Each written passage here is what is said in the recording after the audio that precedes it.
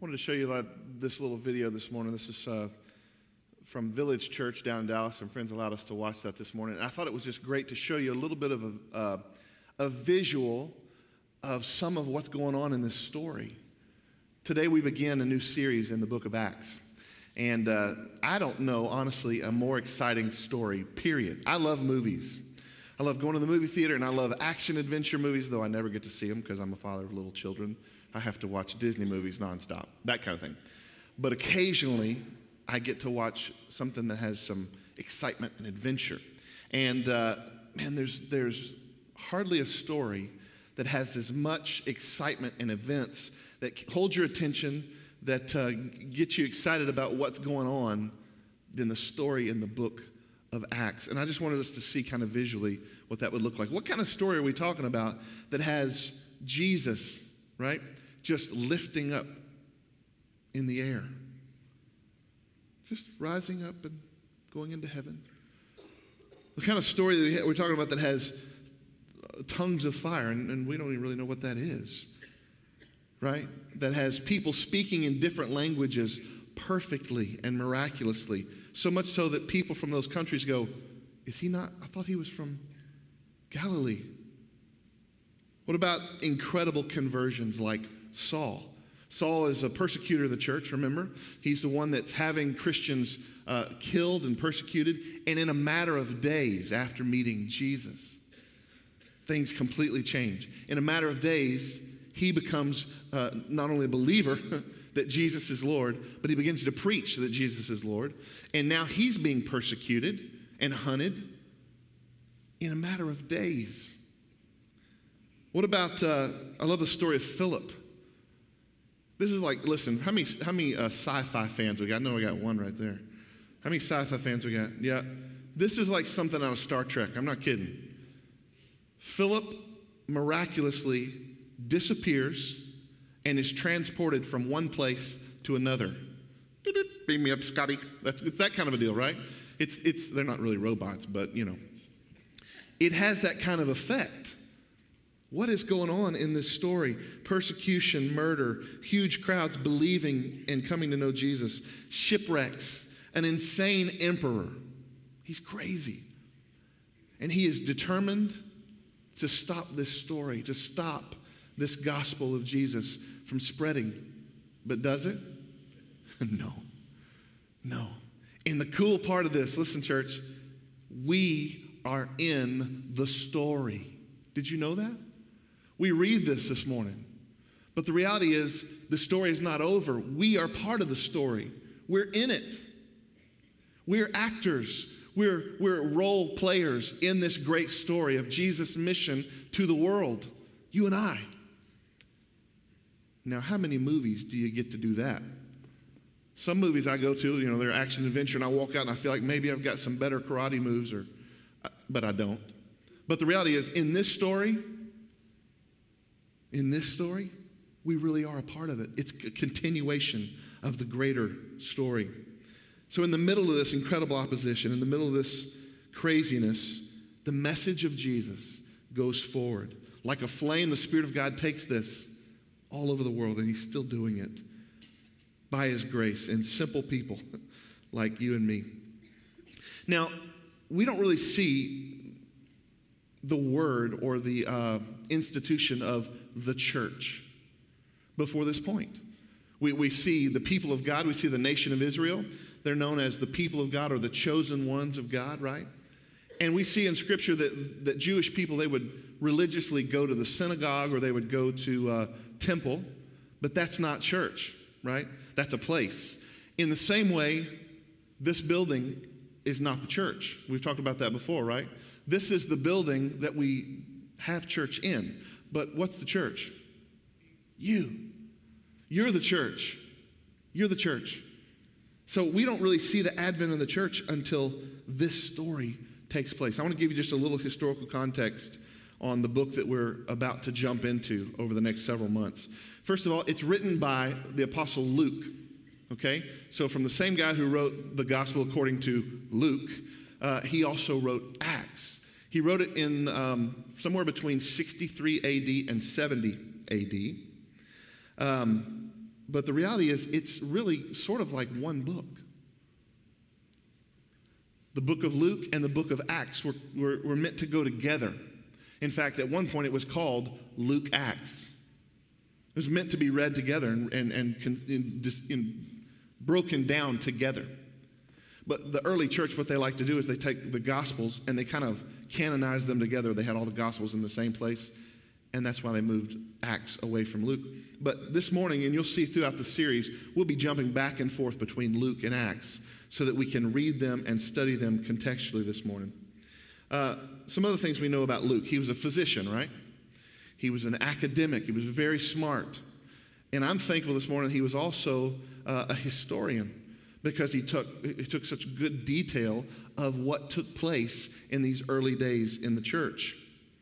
We see this very interesting piece that Luke writes the book of Luke and the book of Acts to one person, Theophilus, right? We're not sure who Theophilus was, but we do know that in the book of Luke, he refers to Theophilus as most excellent Theophilus. Let's look at that, can we? In the book of Luke, very first chapter, very first verse. Inasmuch as many have undertaken to compile a narrative of the things that have been accomplished among us, just as those who from the beginning were eyewitnesses and ministers of the word have delivered them to us, it seemed good to me also, having followed all these things closely for some time past, to write an orderly account for you, most excellent Theophilus, that you may have certainty concerning the things that you have been taught. Now, to say most excellent Jacob was not something that was done in the early church. They didn't just go around referring to everyone as most excellent. That's not a common phrase. But it is a phrase that they would mention to someone who had authority. And so the thought is maybe that Theophilus is some type of Roman official. You would say most excellent to a Roman official. Maybe Theophilus is somebody who Luke is trying to convert to the gospel, or more likely somebody he's actually already discipling to the gospel. But Theophilus means dear to God, lover of God, loved of God. It can mean both. And so there's some people who think that maybe this is a group of people, or maybe this is a nickname that Luke has given to this person. We're not sure. But we do know that he mentions it in Luke, and he mentions it also in the book of Acts, that this is written for Theophilus. Either way, I'm glad he's written it for us as well. In the book of Acts, we see 10 sermons. We see 5 sermons by Peter, 4 sermons by Paul, and 1 by Stephen. And what I like about this is, we all know Peter and Paul, right? They're kind of the professional Christian guys. Even though they were fishermen, in the disciples, they spent all this time with Jesus. Stephen was not. Stephen was kind of like a layperson. So I love this picture that you and I together contend for the gospel. So we've got Peter and Paul preaching the message of Jesus, and we've got just a regular guy in the church, a follower of Jesus, preaching the message of Jesus. And we'll see in a little while that he actually becomes the first martyr of the church. The book of Acts is like a connecting point from the Gospels of Jesus that talk about the life, death, and resurrection, all the things that happen in his gospel and his life. It's a connecting point to the letters to the church. So it's this little snapshot, kind of a historical, beautiful snapshot of what was going on in the early church. Now listen, the Bible is written in two ways, in a prescriptive way and in a descriptive way, and I want to explain what that means. And Luke is a perfect example of that. Acts. This is what that means. It means that God wants to show us what happened. So he kind of wants to describe some of the historical aspects. But not only that, sometimes God wants to show us how to live as a result of what happened, right? That's calling being prescriptive. And so the book of Acts both describes what happened and prescribes for us how to live. So that's why it's one of these incredibly, incredibly important books. I want us to go ahead and just jump into it. But before I do, I want to mention this.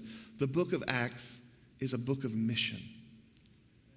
It's a book of mission, and you're going to hear this over the next several months. From eyewitness accounts and eyewitness experiences of the work of Jesus in their lives to a group of people, A ragtag bunch of people, not unlike us.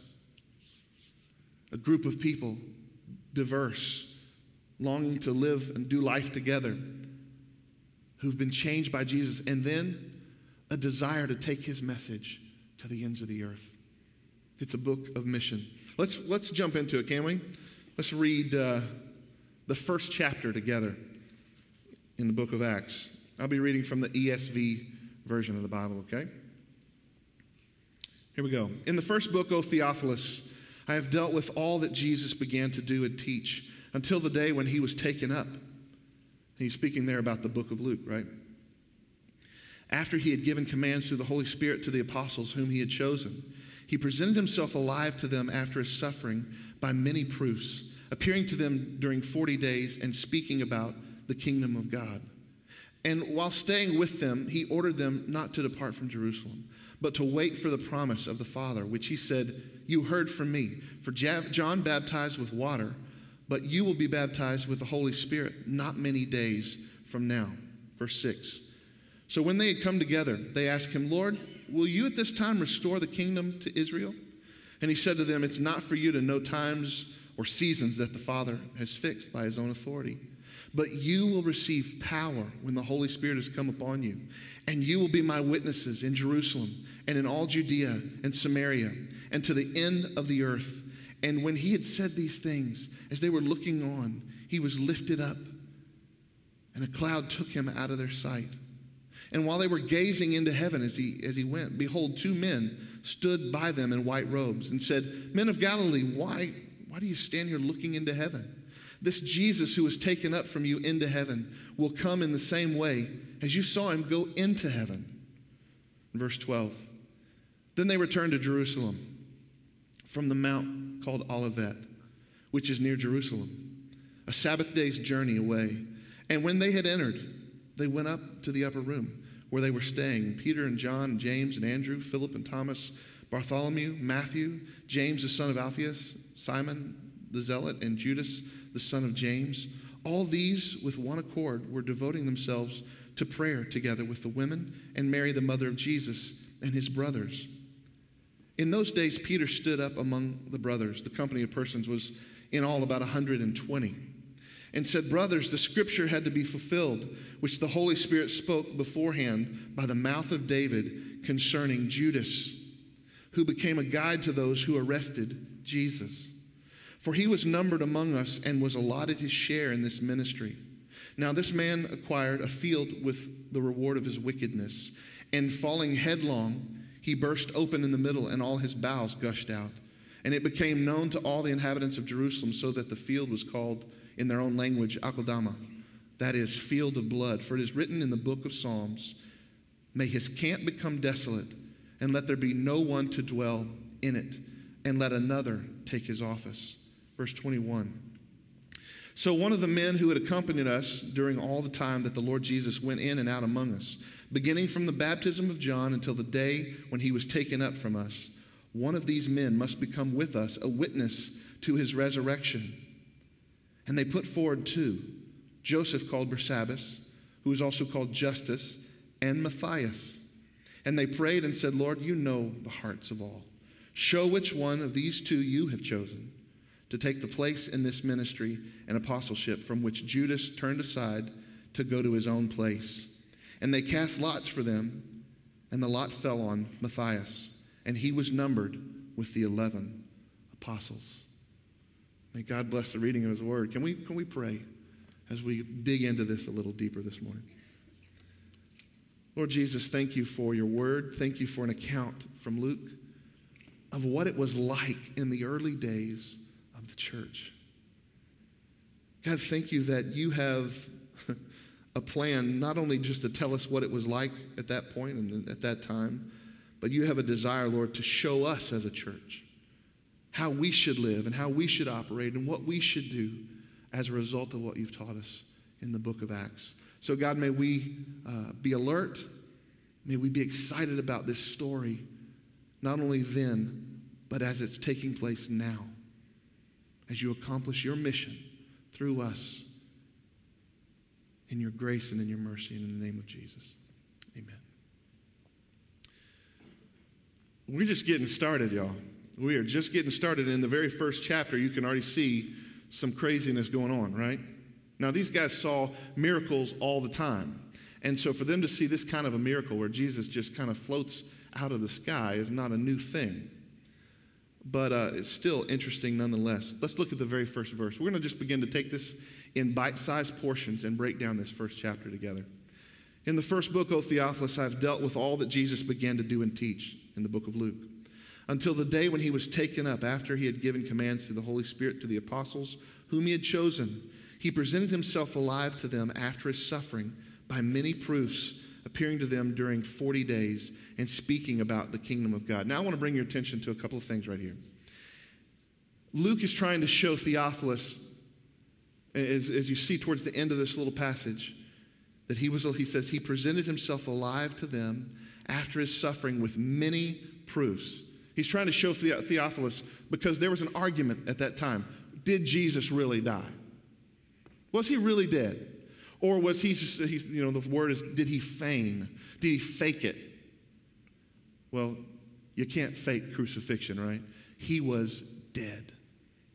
He was dead. And so Luke is saying, listen, there's no question.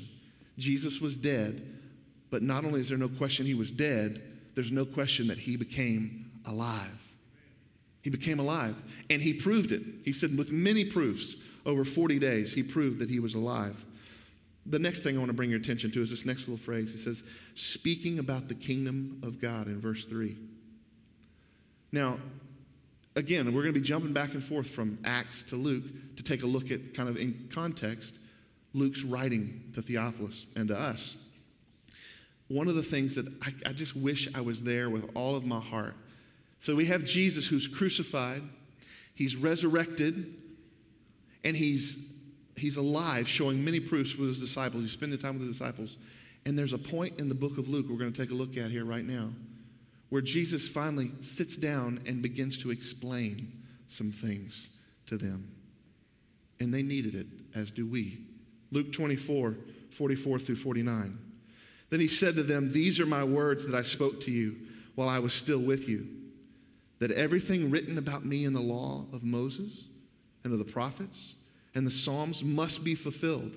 Then he opened their minds. Listen to that. Then he opened their minds to understanding the scriptures. And he said to them, thus it is written that the Christ should suffer and on the third day rise from the dead, and that repentance, the forgiveness of sins, should be proclaimed in his name to all nations, beginning from Jerusalem. You are witnesses of these things. And behold, I am sending the promise of my Father upon you. But stay in the city until you're clothed with power from on high. Can you imagine that conversation? The very Jesus has been crucified and raised again, now sits down and says, okay, I'm going to explain some things. And not only that, it says he opened their minds to understand, which is what he has to do for us all. He has to open our minds to understand. And my prayer this morning is that's exactly what he does. You see that there's a mention from Luke, he's referring to Jesus, of the promise of the Holy Spirit. But this is not just Luke or even a reference to Jesus. The promise of the Holy Spirit is a prophecy. Let's look at it from Ezekiel, can we? Ezekiel 36, 25 through 27. It says, I will sprinkle clean water on you, and you shall be clean, and from all your uncleannesses, and from all your idols I will cleanse you, and I will give you a new heart, and a new spirit I will put within you, and I will remove the heart of stone from your flesh, and give you a heart of flesh, and I will put my spirit within you.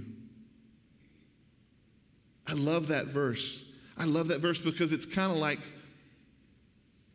it's a reminder to us that this that's taking place in the early church is not new. This is not some new turn of events. It reminds us we're a part of a much bigger story, and that we serve a God who is the author and perfecter of our faith, right? He's been writing this story. He's been prophesying, predicting what's going to happen because he allows these things to happen. He makes these things to happen, right? And so we see in Ezekiel where he says, there's going to be a time where I'm going to give you the promise of the Holy Spirit. Thank God for that promise. Thank God that he replaces this heart of stone in our hearts with a heart of flesh so that we can love and know him. And thank you for your Spirit, Lord, that you've given us. What a beautiful reminder that we're in a greater story than ourselves. Let's keep going through our text. Acts 1, verse 6. So when they had come together, they asked him, Lord, will you at this time restore the kingdom of Israel?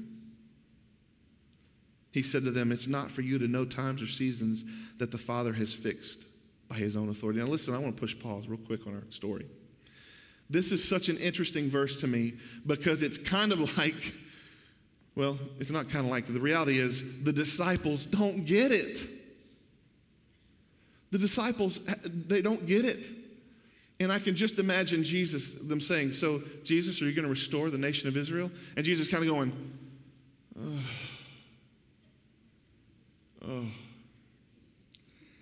And then he says, it's not for you to know the times or the seasons. He kind of rebukes them. It's not for you to know right now. Do you know why I like this verse so much? Because it reminds me of me. See, we have in Luke showing us that the disciples their minds have just been opened by Jesus. And he has just explained the scriptures to them. And moments later, they go, are you going to restore the kingdom of Israel now? That reminds me of me because he's opened my mind to the scriptures and he's given me a heart of flesh and he's helped me to know and love him. And still sometimes my priorities get out of whack. Am I the only one here this morning? Sometimes I've been taught the truth and yet sometimes all I can see is right in front of me. And what I'm looking at doesn't matter as much as the mission or the kingdom of God. And that's exactly the case. That's exactly what's happening here in this moment with Jesus and the disciples. They didn't get it. He'd explained things to them. And yet they're still focused on what they can see and not the greater kingdom of God. Their priorities in the wrong place. Jesus' mission is for the kingdom of God to be known to the whole world. And they're focused on the borders of a little tiny country. Do you ever do that? So easy. It's so easy to be distracted, isn't it? By the things that are right in front of our faces. And you know what was right in front of their faces? Roman guards. What was right in front of their faces are people trying to snuff out this gospel. People trying to stop this story. And yet, Jesus is saying, listen, it's not for you to know right now. It's not for you to know right now. My prayer for our church, listen, is that we would be his disciples, that we would focus on his mission, on his kingdom. Now, we'll have grace for each other when we begin to focus on things that don't matter as much, because that's what love does, right? It forgives a multitude of sins. But let me call us to focus on the right thing, church. Let's focus on the right thing. And the right thing is to be about the kingdom of God.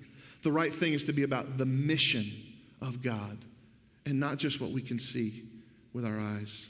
Listen, we will always focus on the wrong thing when the Spirit of God is not involved. I've got this policy, or just kind of in my life, I want you to be able to ask any question you can think of. If you have one, I may not know the answer to it. There's a good chance I may not, but I'll try to find it, right? You can ask me anything you want at any time. But I would just ask you to do this. Pray before you ask it. It could be that the Holy Spirit of God would lead you to either not ask it or to find the answer yourself or to find some help. Because sometimes, listen, even as the disciples, they asked this question and Jesus was going, guys, that's not where we are. When the Spirit is not involved, sometimes we get out of whack. Our priorities get out of place. Let's look at this main verse of not only chapter 1, but of the whole book of Acts. The mission of Jesus, Acts 1:8. He says, but you will receive power when the Holy Spirit has come upon you, and you will be my witnesses in Jerusalem and in Judea and Samaria and to the end of the earth. I'm going to read it again because it's such an important verse. But you will receive power when the Holy Spirit has come upon you, and you will be my witnesses in Jerusalem and all Judea and Samaria and to the end of the earth. Listen, the Holy Spirit is the one that empowers us to do the witnessing, right? Have you ever been in a place, listen, have you ever been in a place, maybe you're on a plane, maybe you're talking to your neighbor, and you're beginning to just kind of think about, I feel like maybe I need to share Jesus with this person.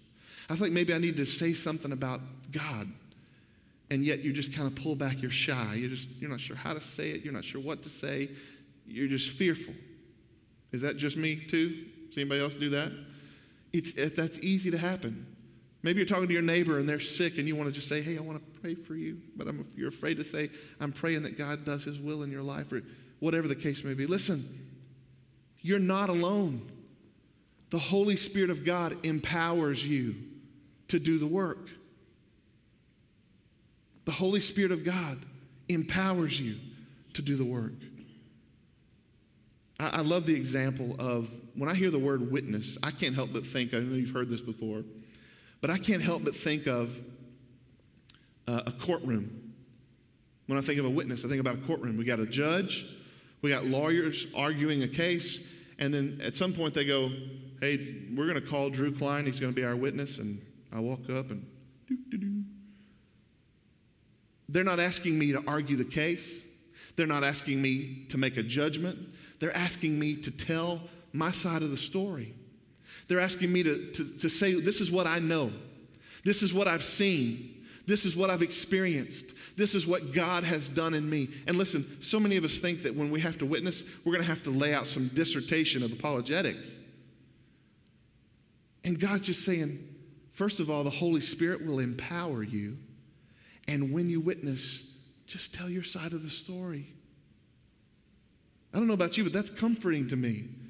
That makes me feel like I don't have to be Ravi Zacharias.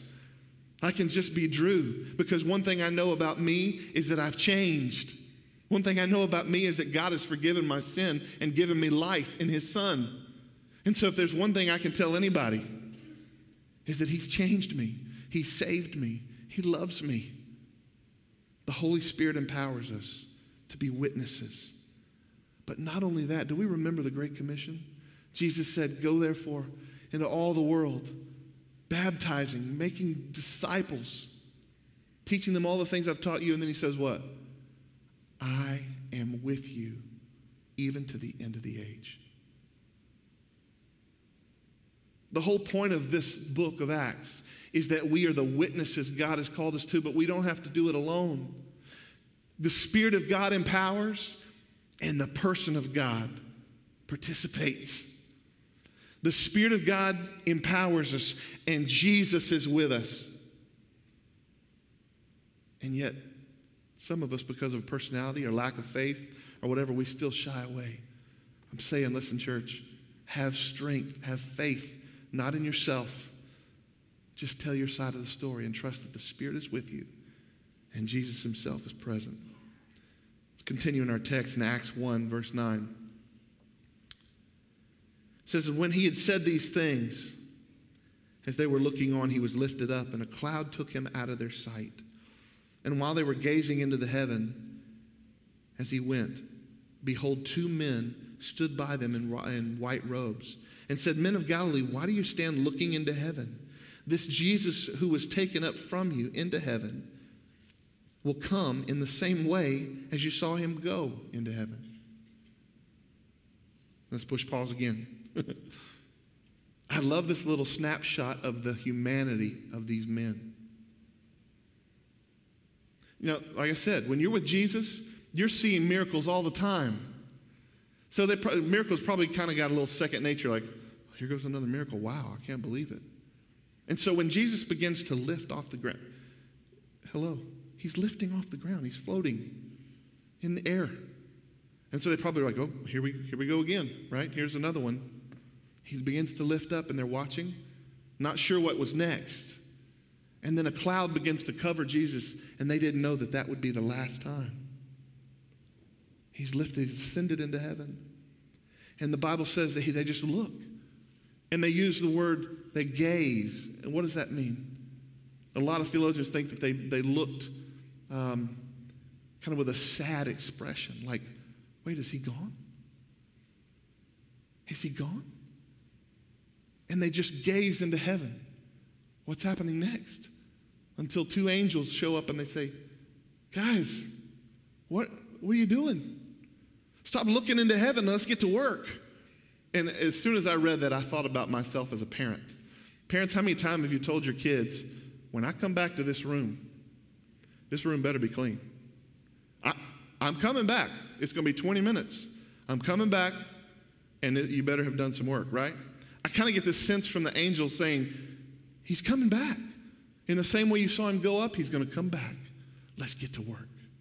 Let's get to work. Let's go.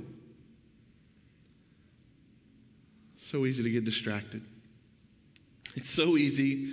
And I've just tried to put myself in the place of these disciples this week.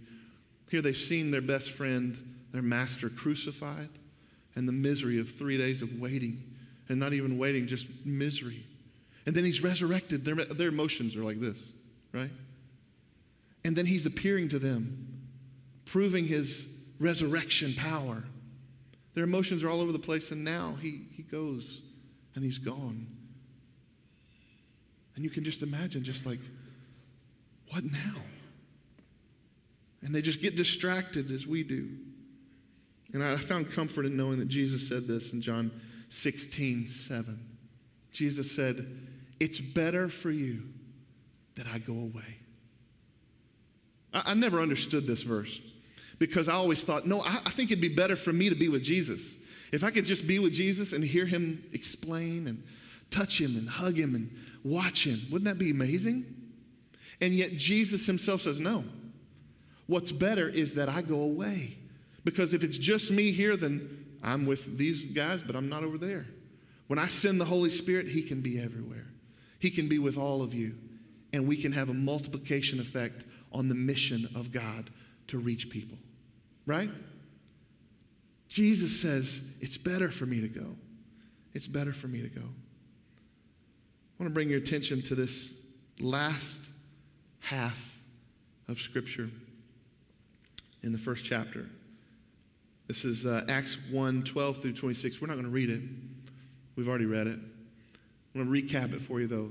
Basically, what happens here is, and there's a little section here that's not explained to us. Like after the two angels, I'd love for them to know, did they have a conversation with the angels? Did they go, wow, that was crazy. There was two angels. We don't know what happens. All we know is that they leave the Mount of Olives for Jerusalem. They go back and they get to work. And what may seem mundane to you and me in this little housekeeping exercise, half of the whole chapter of verse 1, it's not.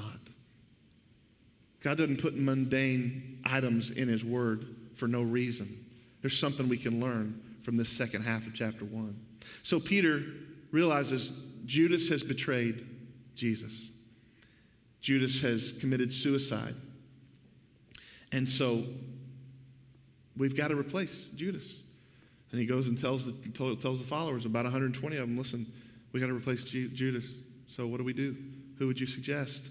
And they come up with Justus and Matthias. And in essence, they flip a coin, and the coin basically lands to Matthias. But it's not insignificant. Something as I looked through this, I thought it was interesting. And God does this for us all the time. Peter, in a very pastoral and brilliant way, he doesn't just make this about a housekeeping measure. He says, you know what, church? The Lord predicted this. He calls us back. Peter calls us back to a greater story yet again. And he says in the book of Psalms, David prophesied about these things.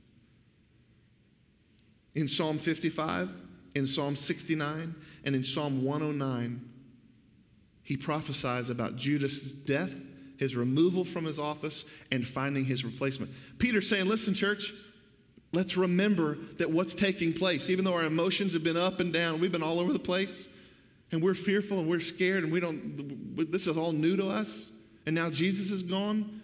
Let's remember that we're a part of a story that's bigger than us. Remember our father David, he prophesied these things about Judas. Now, do you think that would encourage your faith? As a believer in that time to go, oh, that's right. God did know about Judas. He did know this would happen. Jesus even said it in front of Judas. One of you will betray me. This did not take God by surprise, this act of Judas. And Peter had foretold it. You know, God knows, he knows what you've walked through as well. He knows your story too. He knows the broken parts. He knows the good parts. He knows the fearful parts. He knows the questionable parts, the ones that you're still wondering. He knows the medical issues. He knows the doubts. He knows what has gone on in your life. And he would call us back to the story. The story that God is writing. It's not about us. So when we begin to get down because of the things we've faced and the things we've done and the things we've walked through, we have to remember we're part of a greater story and be called back to an author who is writing it, and it's not us. And we have to submit to the story. God, what is this role? What do you have me doing in your kingdom? And how can I do more of it?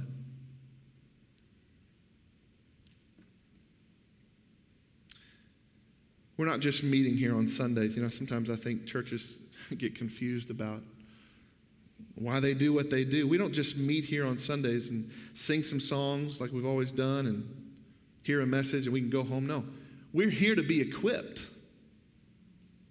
We're here to be equipped and sent out and to be on mission for the Lord right here where we are. Right here on Baseline, right here, Interstate I-30. Right here in Mableville, right here in Otter Creek, right here in Alexander and Bryant and Benton and West Little Rock. Right here, right where you live. And I love the fact that Jesus just gives us a little foreshadowing of what he's about to do.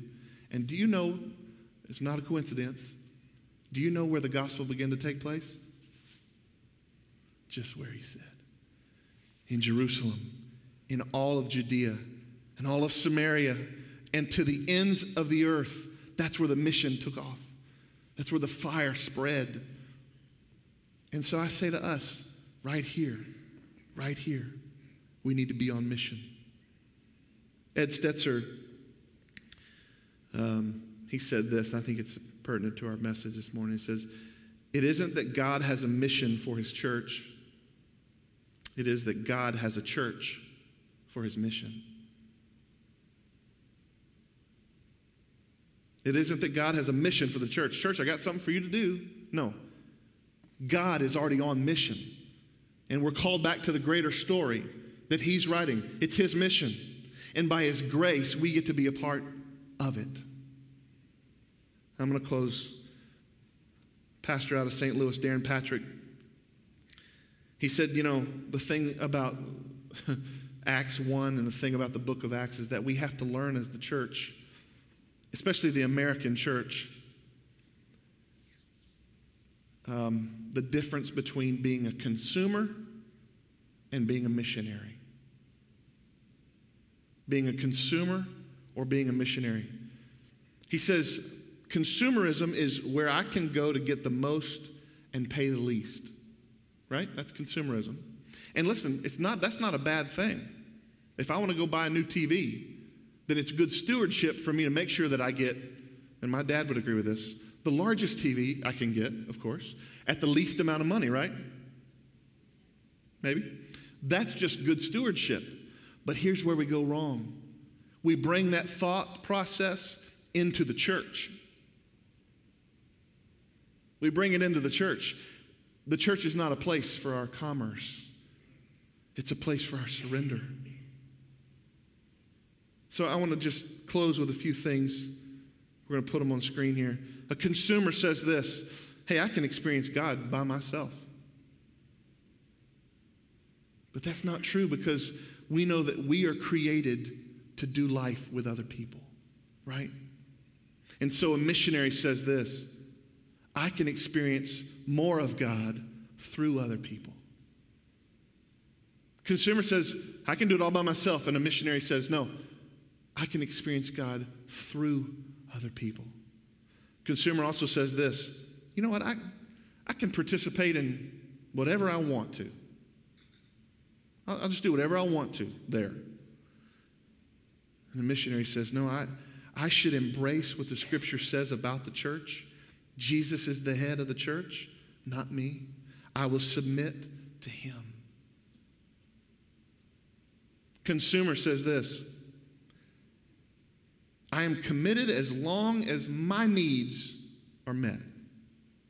I'm committed as long as my needs are met. And this is what it looks like in the church. You might have been really involved in something. You might have been volunteering. You might have been just working. And all of a sudden you don't like something and you put the brakes on. You're maybe not giving as much. You're not volunteering as much. You're pulling back. I just don't know if my needs are being met. I just don't know if I agree with every little thing. Listen, a consumer says, I'm committed as long as my needs are met. But a missionary says, I serve others' needs through the church. This is God's story, and it's not about me. It's about him and his people. Consumer asks this question, and I'm done. What can the church do for me? I mean, what can they do for me? Remember the whole John F. Kennedy thing? Same sort of take. What can the church do for me? We're looking at churches. We're shopping around. You ever heard that phrase? You don't ever hear the phrase, hey, we're looking for a place to go and die. Die to ourselves. Serve. We're shopping around because we brought this consumerism into the church. Consumer says, what can the church do for me? But a missionary asks, what can I do for the church?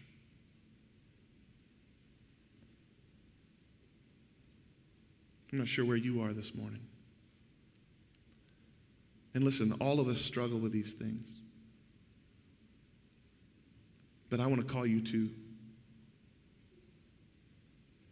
what the message of the Acts is. The message of this book. To know God. To know his people. And to make him known. And listen, in order to do that, it may not be about you. It may be an opportunity for you to come and give. Come and die to yourself and serve. So that we can reach right here. These people right here all around us. So that we can reach this city. So that we can reach this state. And we can reach this country and world for the glory of God.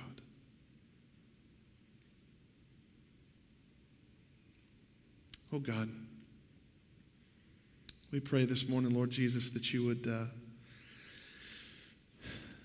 help us to personalize this message from Jesus in Acts 1:8, so that when the Spirit of God comes upon us, we will be his witnesses here in Little Rock, here in Arkansas, here in the United States and to the ends of the earth, that we lay down our lives, God, and we say, Father, this is your story. Help us to get our priorities straight.